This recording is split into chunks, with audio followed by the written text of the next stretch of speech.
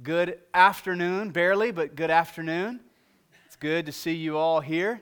We're going to be in 2 Corinthians chapter 8 in just a moment, so if you want to turn in your Bible to that place, you may.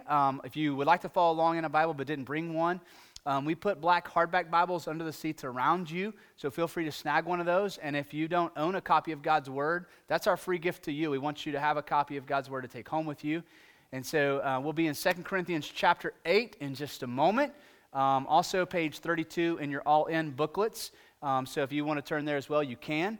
One brief announcement, and it's actually more of a prayer request. This Tuesday evening, our leadership team and our elder body will be interviewing a student minister candidate. We've been on the pursuit of this since back in December of last year, and God has brought us a number of different candidates, but we are moving forward to interview a candidate this Tuesday evening, and we would ask for your prayers for the elder body, for the leadership team, and more importantly for this candidate, that collectively we would be able to discern the will of God and make a decision that brings glory to His name. So this Tuesday evening, be praying for us, if you don't mind, and the candidate in that. Now, we are in an all-in series. We've got 3 weeks behind us, 2 to go. So let me just start by, first of all, welcoming you if you're a visitor. We're so glad that you're here today. So a couple things for you. First of all, today we're going to be talking about generosity as it relates to finances. We want nothing from you, okay? Can we just get that off the table? We want something for you. We're glad that you're here. As a matter of fact, you are stepping into Solid Rock at a really exciting moment. This is a time where God is doing an amazing work here in our church, and we are asking of ourselves, what does it look like to be all in, committed to God, that He would use us for His kingdom's sake and for His glory. And so we're glad that you're here. Also, if you're a visitor, I would love the opportunity to get to visit you and to meet you. So during the last couple songs of the service, I slip out. I head down the hallway. I'm in the last room on the left, which is on your right now. And I would love the opportunity to get to meet you. So if you have time, stop by and see me, and I'll get the chance to get to know you a little bit. Now, for our folks who call this place home, I have a couple of hopes for us too. Primarily, my hope today, as we talk about generosity, would be that God would deconstruct our misconceptions about generosity, okay? And I feel like we all walk into the room with a few. For example, as soon as you hear me say the word generosity, a lot of us automatically go to money, don't we? And we automatically go to, oh, this is the service where finally the preacher is going to ask me to give a bunch of money. It's a misconception about generosity as we understand it from a biblical perspective. Second of all, for those of you, again, who have been with us through this series, there have been a couple of words that I keep hearing from you as you share your stories with me. One of those words is hard. This has been a hard journey. It's been a struggle. I've had to wrestle. I've had to really think about and self-evaluate. But I've also heard the word exciting. And those are 2 words that I've heard you say. So my second hope for us today is that today would be encouraging to you. That in no way you would walk out of here from this service feeling guilty, feeling shamed, or feeling a burden to give money. If you feel that way, please come see me because you've missed it, okay? You've missed it. I want today to be encouraging to you. Now, we're going to go to 2 Corinthians 8, and we're going to look at how this all-in principle applies to our generosity. Let me back up. Week 1, we looked at this invitation from Jesus for those who would call themselves His followers to be willing to take up their cross, deny themselves daily, and follow Him. And we called this an all-in commitment that Jesus is calling each of us to. Wholly surrendered, like we just sang. All in, wherever He would lead us. The next 2 weeks, we looked at what it means to have biblical faith. We talked about how in our world today we need to define terms because the world outside of the church has a perspective and a definition of faith that's different from the one we read about in the Scriptures, right? The world would define faith as wishful thinking, kind of this genie in a bottle kind of faith. Dream up what you want to be. You can be anything you want to be. Biblical faith is, first of all, rooted in truths that don't change. And so it's, first of all, believing things to be absolutely true. Right? And namely, that what Jesus has to offer us is better than what this world has to offer us. This is what the Bible says. You're either going to believe that or not, right? We looked at the rich young ruler last week, how he believed Jesus had good things to offer. He just didn't believe that they were better than what the world had to offer. Right? So it means belief. But that's only one component of biblical faith. We talked about last week how biblical faith, this idea of truly believing that about Jesus, will lead us then to trust Him. that true biblical faith is more than just conceptually believing, it's actually trusting in those deep truths that you claim to believe. And so today we're going to look at how this all-in mindset plays out in generosity, and we're going to start in 2 Corinthians chapter 8, verse 1. Let's go ahead and do that. So the Apostle Paul is writing to the church in Corinth, and he's going to talk about Christians in the Macedonian area and something he experienced with them. And he's going to use them as an example to encourage the Christians in Corinth, not to beat them up or make them feel guilty, but to encourage them and inspire them. And so in verse 1, he writes, "We want you to know, brothers, about the grace of God that has been given among the churches of Macedonia." Now, if we stop right here, we don't have any indication that he's talking about money, right? Talking about grace. So what we would probably think is, oh, he's talking about the gospel going out, changing lives, right? In the area of Macedonia, you've seen this goodness of God moving. Now, he goes on in verse 2, though, to say this. As a tangible expression of this grace, verse 2, "For in a severe test of affliction, their abundance of joy and their extreme poverty have overflowed in a wealth of generosity on their part." And so he is referring to their generosity, but he starts by talking about the grace of God. And he's connecting those two things. Now for us then, we need to take a step back and think about how we define the word generous or generosity. Because Paul is equating it to the grace of God. What do we know about the grace of God, first and foremost? That it is unmerited favor, meaning each one of us who has received it does not deserve it. We've been given something freely that not one of us deserves. Right? The free gift of God in His grace. It's also something we can't pay back. It's not a layaway plan. It's not a loan from God. It's a free gift of generous grace, right? It's unmerited favor. So as we think about how that relates to generosity, our understanding of generosity begins to be deconstructed on some level. We tend to think about generosity in proportion to how much a person deserves it. We especially think about it when we're maybe running around town and we encounter somebody in need and we think about what they're going to do with that money if we give it to them, right? And in our minds, even though we're maybe not aware of it, what we're doing is we're thinking, does this person really deserve my hard-earned money if I'm going to give, or would it just be throwing it away? And so we tend to think in generosity in terms of, right, deserving it. But when God calls us to generosity, it's a generosity that mimics or reflects His grace towards us, and it's not about who deserves it. Matter of fact, every dollar that is given in this church that's used for ministry is used to minister to people who do not deserve it. Every person who walks through these doors or any set of doors that we build or put up will not deserve the grace of God. Generosity is rooted in the grace of God, true biblical generosity, right? No strings attached, given purely out of goodness. Now, Paul wants us to understand generosity this way. If you're taking notes and you want to fill in the blanks, the first blank is this: all-in generosity is fueled by the grace of God. That's the motive. God's been good to me, and as a reaction or an echo of that out of my life, I want to be good. God has loved me well, therefore I want to love well. God has been generous to me, therefore I want to echo that out with my life and be generous unto others. Right? Fueled from what? The grace of God. And you didn't earn that or attain that on your own, did you? No, it was freely given to you that you might echo that out and freely give to others. Now, here's the second reason why our generosity must be fueled by grace. And we saw this with Peter last week when he got out of the boat.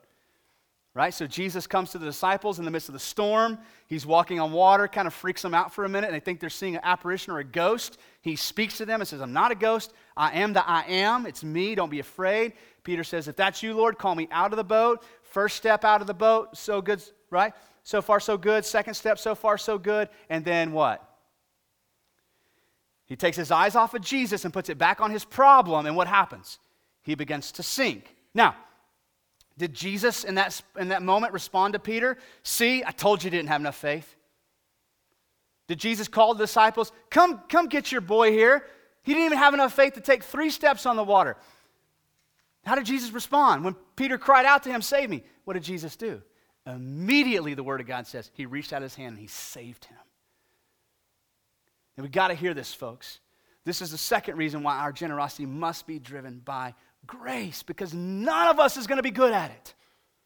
None of us is going to be perfect at it. All of us are going to be a lot like Peter, excited in one moment, eyes focused on Christ, one foot after the other, and in the next moment, sinking or reacting in fear or, right, drifting towards doubt or, right? We need the grace of Jesus every step of the way. No person in this room or on the earth, for that matter, has the ability and strength to be generous on their own. It must be driven by the grace of God. All in generosity is fueled by the grace of God. Now, verse 3. For they, these are the Christians in the churches of Macedonia, they gave according to their means, as I can testify, and beyond their means, of their own accord, begging us earnestly for the favor of taking part in the relief of the saints. Now that phrase, relief of the saints, is a New Testament way of describing, that they also call it the collection of the saints, when they collected money to supply what was needed for ministry and to take care of the needs of others. It was called the relief of the saints or the collection of the saints.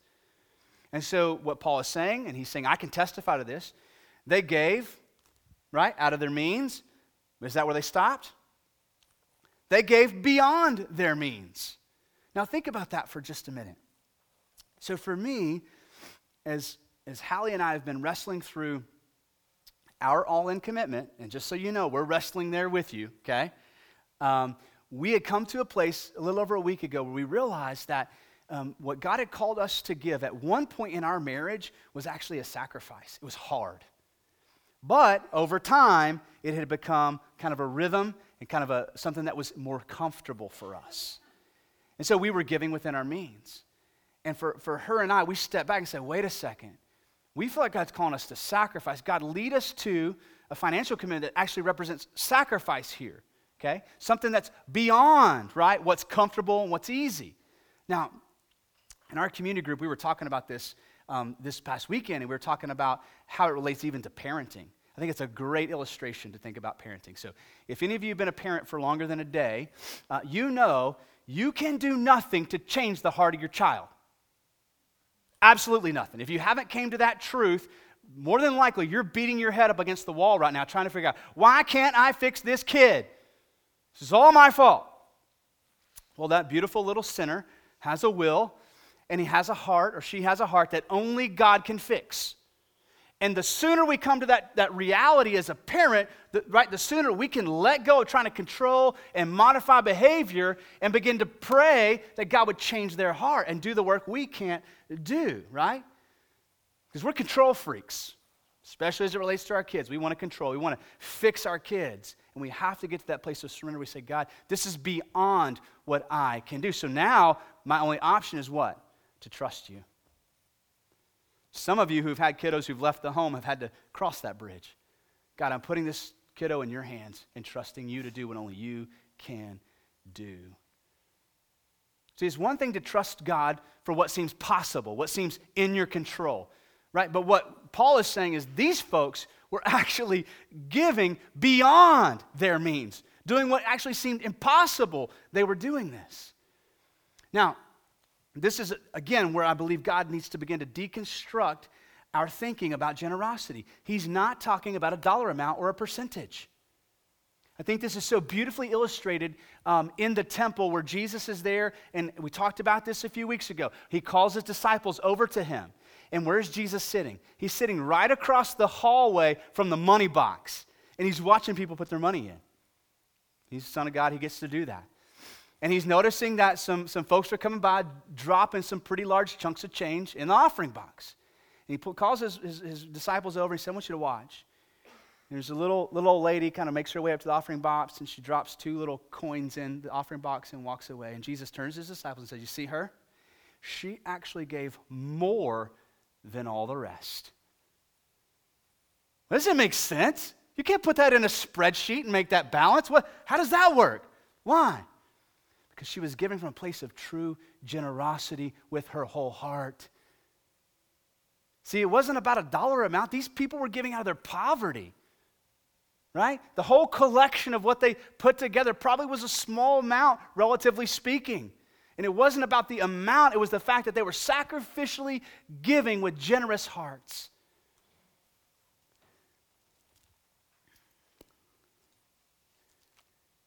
So Paul reminds the church in Corinth that they gave. They gave willingly. They gave eagerly. They gave beyond their means. In verse 4, did you catch the heartbeat of verse 4? Think about this.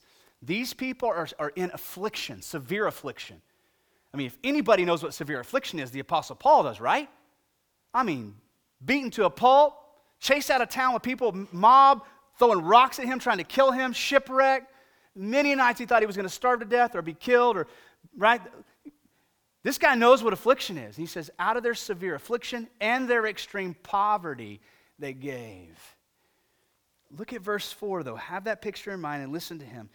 Begging us earnestly for the favor of taking part in the relief of the saints. It's almost like the Apostle Paul said, hey, you guys are just having a hard time financially, so just, you don't need to give. And how did they respond? They begged, Paul, please let us be a part of what God is doing. We don't have a lot. We don't have a lot of money, right? But let us be a part of the relief of the saints. All-in generosity comes from a willingness, we can't stop there though, and an eagerness. A willingness and an eagerness of the heart. I've already expressed this morning that, as I listen to your stories and you give me feedback on how God is working in your life, there's actually two words that keep coming up, or a version of these words. One of them is hard, right? This is difficult, but the other word is exciting. It's hard and exciting. And that only comes from a heart that's been changed by Christ, right? That you can be excited about willingly walking into sacrificial generosity. And we're seeing that reflected here, aren't we?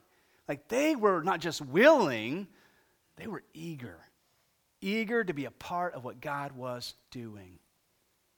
All in generosity comes from willingness and an eagerness of the heart. Now, verse 5, if you're an underline person, you like to underline in your Bible or circle or highlight, verse 5 is the heartbeat of the whole text. It's actually the heartbeat of generous giving. It reflects the heartbeat of the gospel itself. Verse 5. He says, and this, and what? Sacrificial generous giving. That's the this. And this, not as we expected, but they gave themselves first to the Lord, and then by the will of God to us. So Paul is saying, we didn't expect them to react this way. That wasn't an obligation or a burden we put on them. We didn't guilt them into giving a bunch of money, right? We didn't put up a thermometer in the church and say, until you hit the top, we're not walking away. Let's come around again. Let's drop some more money. I know you got more. He said, we didn't expect it. They caught us off guard with their generosity. But the heartbeat of this whole passage is this. They gave themselves first to who? The Lord. And then to us also. And we saw this last Friday night in 1 Chronicles 29. King David was before the people of Israel. Before he asked anybody to give anything, he had already shelled out a bunch of what he had. He considered what he could give. But before he asked the people to give anything, he told them to consecrate themselves first to the Lord. Not to himself, not to their cause, not to the nation of Israel, not even to the building of the house of God. He said, consecrate yourselves first to the Lord. This is so important. So important. For it to be biblical generosity, it has to come from your commitment to the Lord. When we fill out commitment cards as a church, we're not making commitments to one another. You're not making a commitment to me. This is purely you consecrating yourself to the Lord and saying, God, I'm making this commitment to you. First of all, he's the only one worthy of that kind of commitment. Second of all, he's the only one who can shepherd you with grace as you attempt to walk it out in faith, right? I don't have that kind of grace. Don't come expecting that from me. You need to expect it from him. And so we consecrate ourselves to the Lord, and we're seeing that in the Macedonian Christians. They gave themselves first to who? The Lord. That's why they were so eager to jump in the game and say, let us be a part of what God's doing. We've given our hearts to him, wholly surrendered. He's poured out his grace on us. He's stirring these affections and this eagerness to be a part of his kingdom here on earth. We don't have much, but can we throw in at least? And they did what was not expected because they gave themselves first to the Lord. All in generosity comes from a heart that is 100% surrendered. Now, did I say 100% perfectly moral? Did I say 100% you got your act together and you never stub your toe or mess up? No. Did I say 100% you're always giving with the right heart motives? No. Simply surrendered. Wholly surrendered. God, here I am. I'm striving to follow your will for my life. I'm striving to walk out this commitment. Wholly surrendered to you, oh God. 100%. Now, verse 6 and 7 is going to connect the idea of generosity with all the rest of my spiritual life. And if we're not careful, this is where we can get a little bit uncomfortable. Because for a lot of us, generosity fits in its own little compartment. And I'm willing to talk about it as long as it's on my terms. I'm willing to pull it out once a year and talk about it in front of the church, have a little sermon on it, then we need to put it away. Then we can get back to the more important things like faith and knowledge and becoming more like Jesus. But look at what Paul does in verses 6 and 7. First of all, he talks about Titus. In verse 6, he says, accordingly, we urge Titus that as he had started, so he would or should complete among you this act of grace. Titus had made a commitment, and he's saying to the church, hey, I've already spoken to Titus, and I've asked him to keep his commitment, right, in this act of grace. But now I want to talk to you, verse 7. Verse 7, he says this, but as you notice he didn't say if you, he says as you. He's expecting whatever he's about to say to happen. As you excel in everything. What do you mean, Paul, in everything? Well, he gives us a list. In faith, in speech, in knowledge, in all earnestness, and in our love for you. See that you excel in this act of grace also. Now, the word excel here could also translate into English as the word abound, which we don't use a lot in everyday language, right? I mean, haven't heard that one come up in a while. Abound. What does that word mean? So there's an image in my mind of what abound means. It's this idea. It's kind of like when you crack open a new 2-liter Coke and you pour it in like a solo cup and you pour just the amount you want to drink and it starts foaming up and then it starts rising. And you know that moment where you're like, I don't know how to make this stop, and it just keeps coming out and you think it's going to stop at any moment, but it just keeps growing. It's not fast, but you can just watch it happening. Here it comes, then it begins to pour out, and you can't do anything. You stick your finger in it, you can do all these little tricks, and it doesn't quit, right? It just keeps. That's the idea of abounding. It's this slow, steady, accelerating, abounding growth in you. That's the word excel. And so he says, as you abound, continue to grow in your faith, in your knowledge, in your speech, in your earnestness, in our love for you. I want you to also abound in what? In this act of grace. What's the act of grace? Generosity. He's saying don't detach generosity from the rest of your spiritual life. As God works in you and he continues to abound in you and cause you to grow, this is going to grow too. Which means none of us have arrived. None of us have arrived. Right? You can't make any kind of financial commitment that's your final commitment. Right? Because why? It's not about a number. It's about a work God is doing in your heart. It's what God's been speaking to Hallie and myself, my wife and myself this past week. I want this to abound in you. I want you to get comfortable. And I've heard stories, about these very generous givers in church that, started off giving 10% and living off of 90, and they kept working their way until they're living off of 10% and giving 90. And those, right, you hear about those, you go, that sounds so far-fetched. How do you get there? Because you allow the love of God to abound in you, and you slowly, over time, begin to grow and grow and grow. Right? There's never a time where we reach a spiritual plateau and go, done. I'm like Jesus now. In all areas of life, come watch me parent. Come watch me be a husband. Oh, you men who don't have it together, come watch me. No, I have to be abounding in my role as a husband, abounding in the way I lead my children, abounding in all aspects of my faith, including my faith, that it would grow and continue to rise and continue to abound. So Paul isn't heaping up this guilt trip on them and saying, here's the number you got to give, and we're not walking away till you give it. Here's what he's saying, here's what I expect of you, that this would just grow and abound in you as God works in your hearts. All in generosity comes from a heart that is growing. All in generosity comes from a heart that is growing in Christ. By that we mean becoming more and more like him every day. And that's where Paul's going to go next. The example we have in Christ, and this is where he's going to flip our understanding of generosity upside down. Look at verses 8 and 9 with me. I say this not as a command. Just pause for a minute. Why would Paul say that? Because he was anticipating, right, that some of them will misunderstand what he was saying and they would interpret it as a command or some kind of like arbitrary expectation, and that they would feel guilty at this moment. Oh no, God's not going to love me if I don't give some money, kind of thing. And so Paul taps the brakes and says, wait a second, let's just make sure we're all on the same page. I'm not saying this as a command. I'm not trying to heap up guilt or shame on you to motivate you to give money. I'm not saying this as a command. But instead, I'm saying this to prove by the earnestness of others that your love also is genuine. This is Paul's way of saying to the church in Corinth, I already see God's love in you. I'm asking you to be what you already are.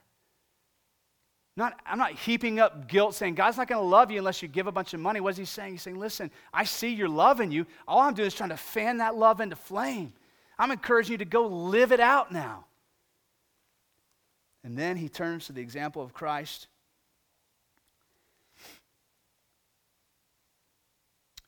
For you know the grace of our Lord Jesus Christ.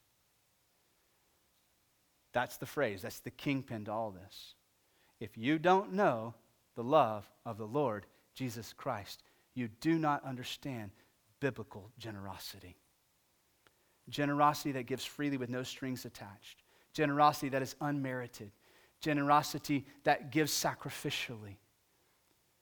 And he's saying to the church, you know the love of Jesus Christ.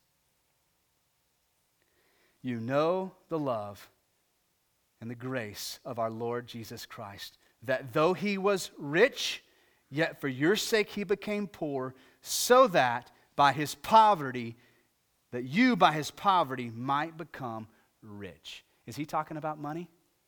Nope.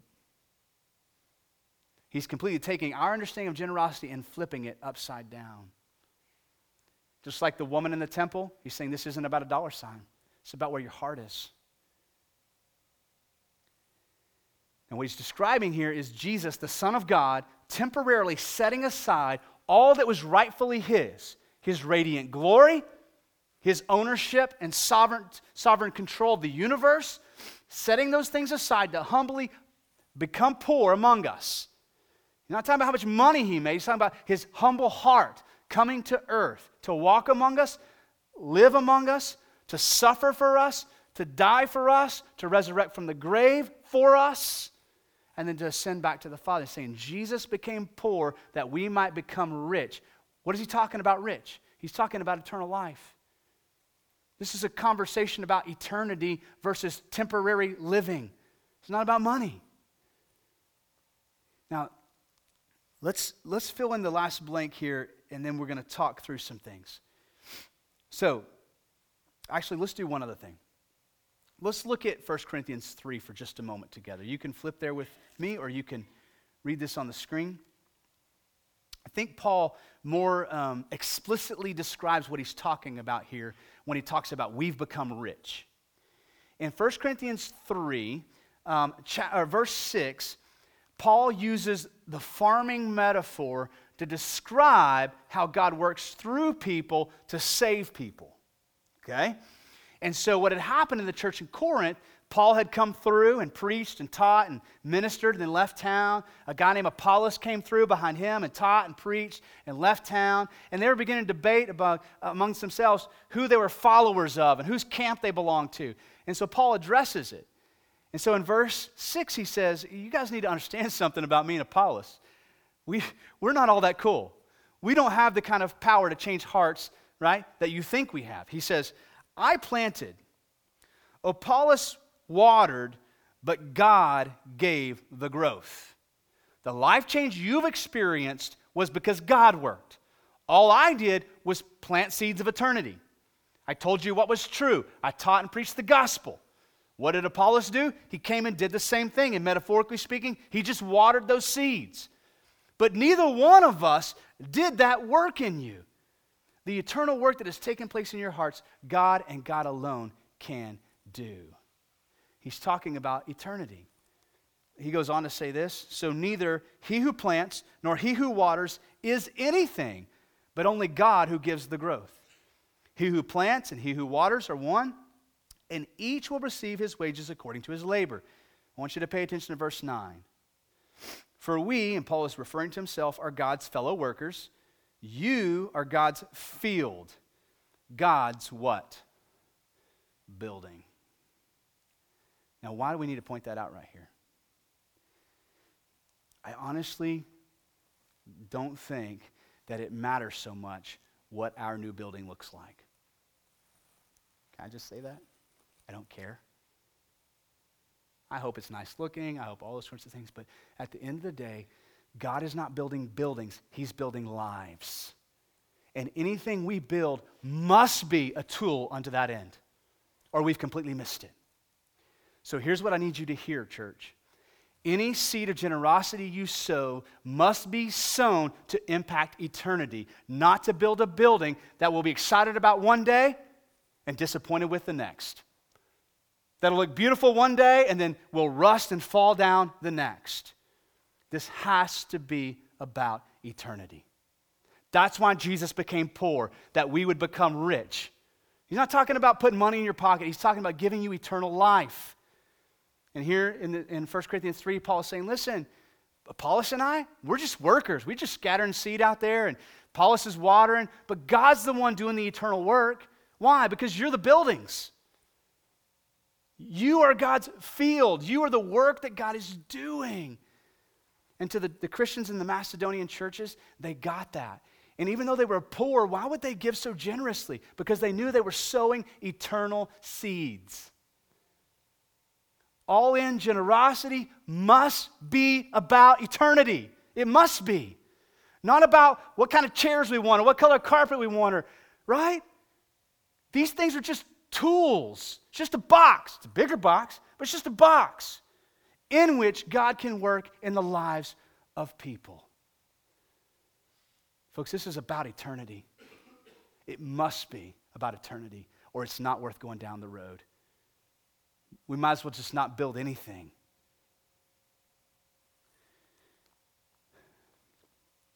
The last blank is this: all in generosity in God's kingdom is an opportunity to sow seeds that will produce eternal fruit. I'm going to ask you a question. I want you to think about it. Do you truly believe that? Do you give to this church to pay us back for ministering to your family? If so, you're not giving from the right heart motive. Do you give to this church because you love the kids' ministry and you love what's happening over there? And do you give to this church because you want to keep the lights on and you know, practically speaking, we have to have money to operate? Church, keep your money. That's right, keep your money. Right?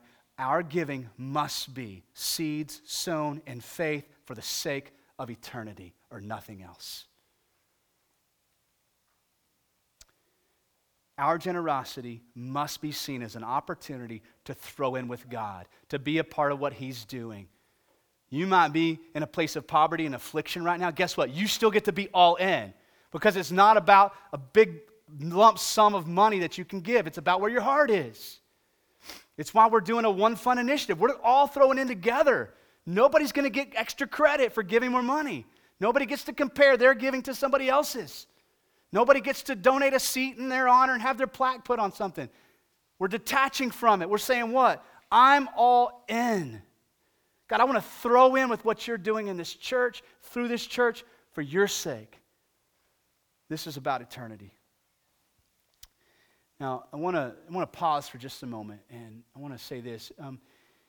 If you're here today, I don't care if you're 8 years old or 80 years old, and you've not come to that place in your journey, what I mean by your journey is your life story, where you have taken a step of faith towards Jesus and surrendered, okay? Then we need to stop right here. The most important decision you can make with your life, however long your life is to take a step of faith towards Jesus and say, here I am. In that moment, God will meet you there. And he will, like the story of the father and the prodigal son, he will wrap his arms around you despite your track record, okay? So you don't have to clean yourself up first, and you don't have to pretend like it didn't happen. Bring your mess. God the Father says, bring your mess to me. And in faith, when you step towards him, he wraps his arms around you. He says, you're now my child. Okay? If you have not come to that place, today is your day. Before we leave here today, we're going to sing some songs in a moment, and I'm going to ask our prayer partners to be at the back of the room as they always are. They've got lanyards on. And when we sing, I encourage you to slip out, grab one of our prayer partners and say, I want to become a Christian today. Or would you pray for me? I'm trying to make this decision. And let them talk with you and pray with you, okay? From there, right, this amazing grace that will wash over you and just overwhelm you is what begins to stir our hearts in this kind of way. Those of us who have been saved, who have tasted the goodness of God, I hope today was encouragement to you. Today was not a day to heap up a bunch of commands. It was not a day to say, unless you're, giving to this certain expectation, you don't belong here. Listen, that's not the call of Jesus. Jesus is saying, listen, I want all of you or nothing. Love the Lord your God with all your heart, your mind, your soul, and your strength. It's all in. Come follow me and trust me with the outcome. Trust me with where I lead you to. Trust me with what I ask you to give.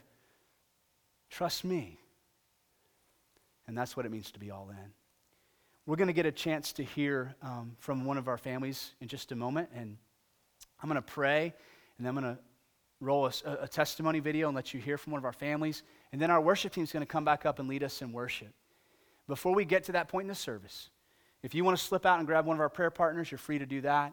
If you want to stay seated, even while we're singing, I want you to feel permission to do that. If you're still thinking about or contemplating or meditating on what God's spoken to you, wrestling with that, I want you to have the space and freedom to do that. If you just want to talk with somebody and get some stuff off your chest, again, grab a prayer partner, a staff member, or elder. We'd be honored to talk with you. And if you want to stand and rejoice for the saints, you get to do that too.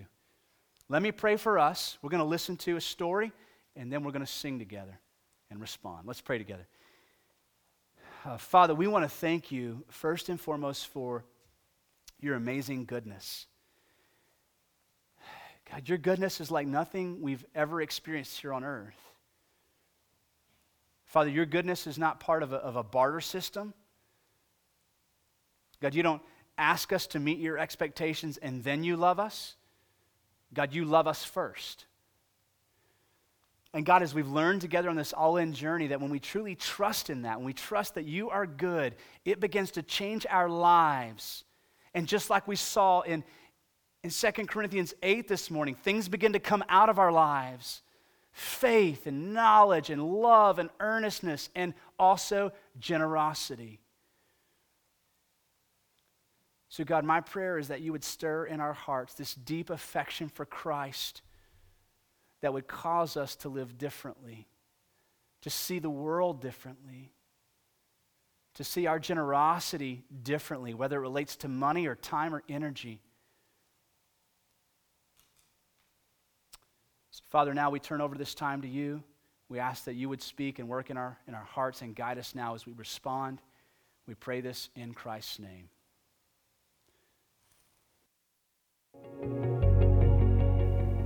Hi, I'm Mike Dilley, and this is my wife, Priscilla. We have 2 kids here at Solid Rock. We have Ryder, who's 9, and Valentina, who is 5. And we're involved in Awana. We are also community group leaders. Priscilla's in the worship team, and I help out with the live welcomes as well. While here at Solid Rock, I know we've grown as a family spiritually and even personally, and I've been on a mission trip to the Philippines, which has been impactful for me personally, but from a family standpoint, being involved in the community group ministry has been unbelievable, both for our family as a whole, for our marriage, for me individually. About 3 or 4 months after we started coming to Solid Rock, we got plugged into community group, and we're part of a community group, and then from that started leading a separate community group, and along the way just the relationships we've built, but the spiritual growth that we've had as a family and individually been really impactful. To continue with what Mike is saying, has been an amazing experience to be a part of the community here at church. I grew up in the church. My father being a minister, I always experienced church since the day I was born. But it wasn't until coming to Solid Rock that I truly came to know the meaning of community, and that church wasn't just something you did, but something you live out and live out together in community. So that's been an incredible experience for me personally, but I know for our family. As a family, we choose to give financially to Solid Rock, first and foremost, because it's a command in the Bible, and it's a directive from God, and so that's reason enough for us.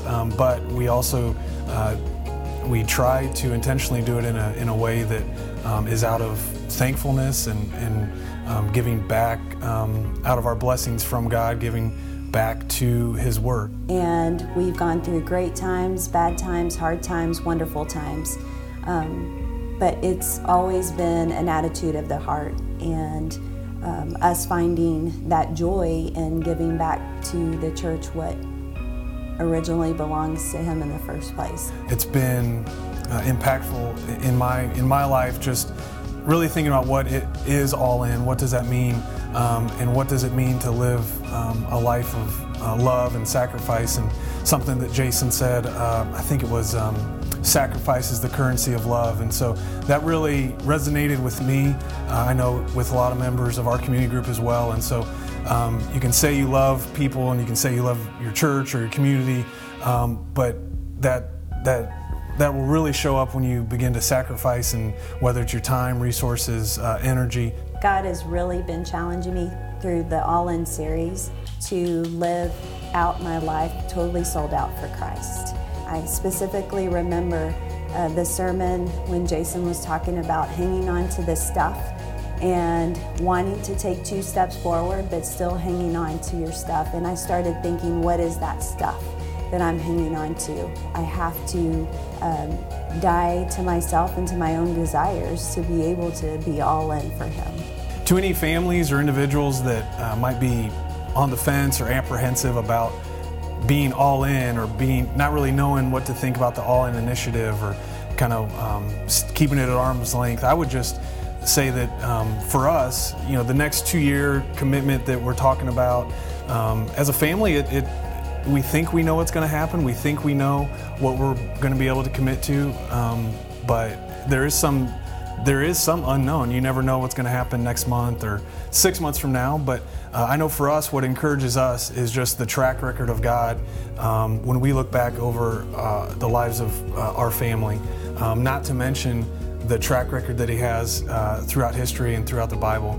He has a flawless track record. He can't fail, and He can't not be faithful. If you're looking at it from the perspective of going through that with God, who can't fail and who has great plans, and to be part of those, it makes it more exciting than apprehensive.